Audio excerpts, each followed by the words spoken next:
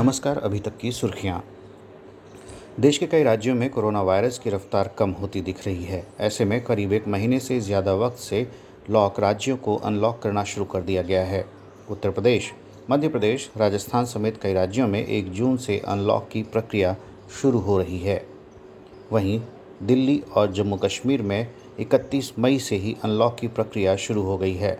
हालांकि महाराष्ट्र और पश्चिम बंगाल समेत कई ऐसे राज्य हैं जहां अभी भी एहतियात के तौर पर लॉकडाउन जारी रहने वाला है। यूपी में कोरोना के मामलों में आ रही कमी के बाद 1 जून से राहत देने का फैसला हुआ है। प्रदेश के 75 में से 55 जिलों में कोरोना कर्फ्यू से छूट दी गई है। इन जिलों में कोरोना के एक्टिव केस 600 से कम हैं। अब इन जिलों में कंटेनमेंट जोन के बाहर बाजार और दुकानें सुबह 7 बजे से शाम 7 बजे तक खुल सकेंगी। सुप्रीम कोर्ट ने वैक्सीन नीति पर सुनवाई के दौरान कहा कि केंद्र सरकार को वास्तविक स्थिति समझनी होगी। कोर्ट ने कहा कि देखना होगा कि देश में क्या हो रहा है। सरकार को ग्राउंड रियलिटी पर ध्यान देना होगा। उसी के मुताबिक अपनी नीति में बदलाव करना चाहिए। भारत में डिजिटल लिटरेसी दूर की चीज़ है। वहीं सरकार ने कहा कि इस साल के आखिर तक देश में वैक्सीनेशन पूरा हो जाएगा। मामले की सुनवाई के दौरान कोर्ट ने केंद्र सरकार से पूछा कि उसकी वैक्सीन नीति क्या है। दरअसल तमाम राज्यों की ओर से कोरोना से संबंधित वैक्सीन की खरीद के लिए ग्लोबल टेंडर जारी किया जा रहा है।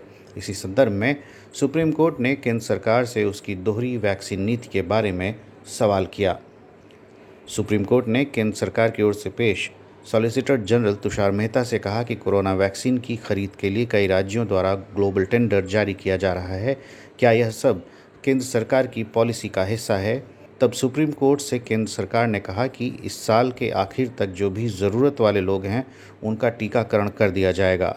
फाइजर जैसी कंपनियों से केंद्र सरकार बातचीत कर रही है। अगर वह सफल हुई तो साल के अंत तक टीकाकरण की समय सीमा भी बदल सकती है।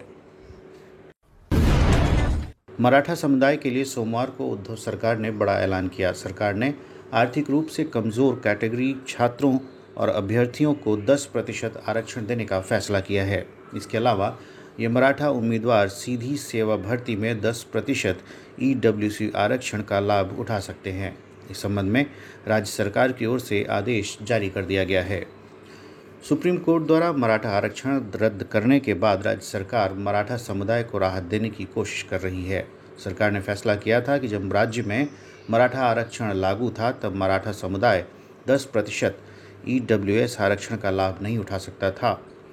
लेकिन जब मराठा आरक्षण रद्द कर दिया गया है, सरकार ने मराठा समुदाय को ईडब्ल्यूएस आरक्षण का लाभ देने का फैसला किया है। उत्तर प्रदेश की राजधानी लखनऊ के मेदांता में भर्ती सपा सांसद आजम खान की सोमवार को कोरोना रिपोर्ट नेगेटिव आ गई है।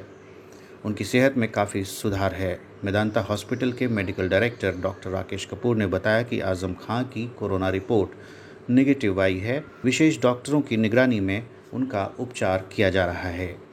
आजम खान के बेटे अब्दुल्ला की कोरोना रिपोर्ट भी नेगेटिव आई है। वहीं एडवोकेट जफरयाब जिलानी की हालत भी स्थिर है। 1-2 दिन में उन्हें डिस्चार्ज कर दिया जाएगा।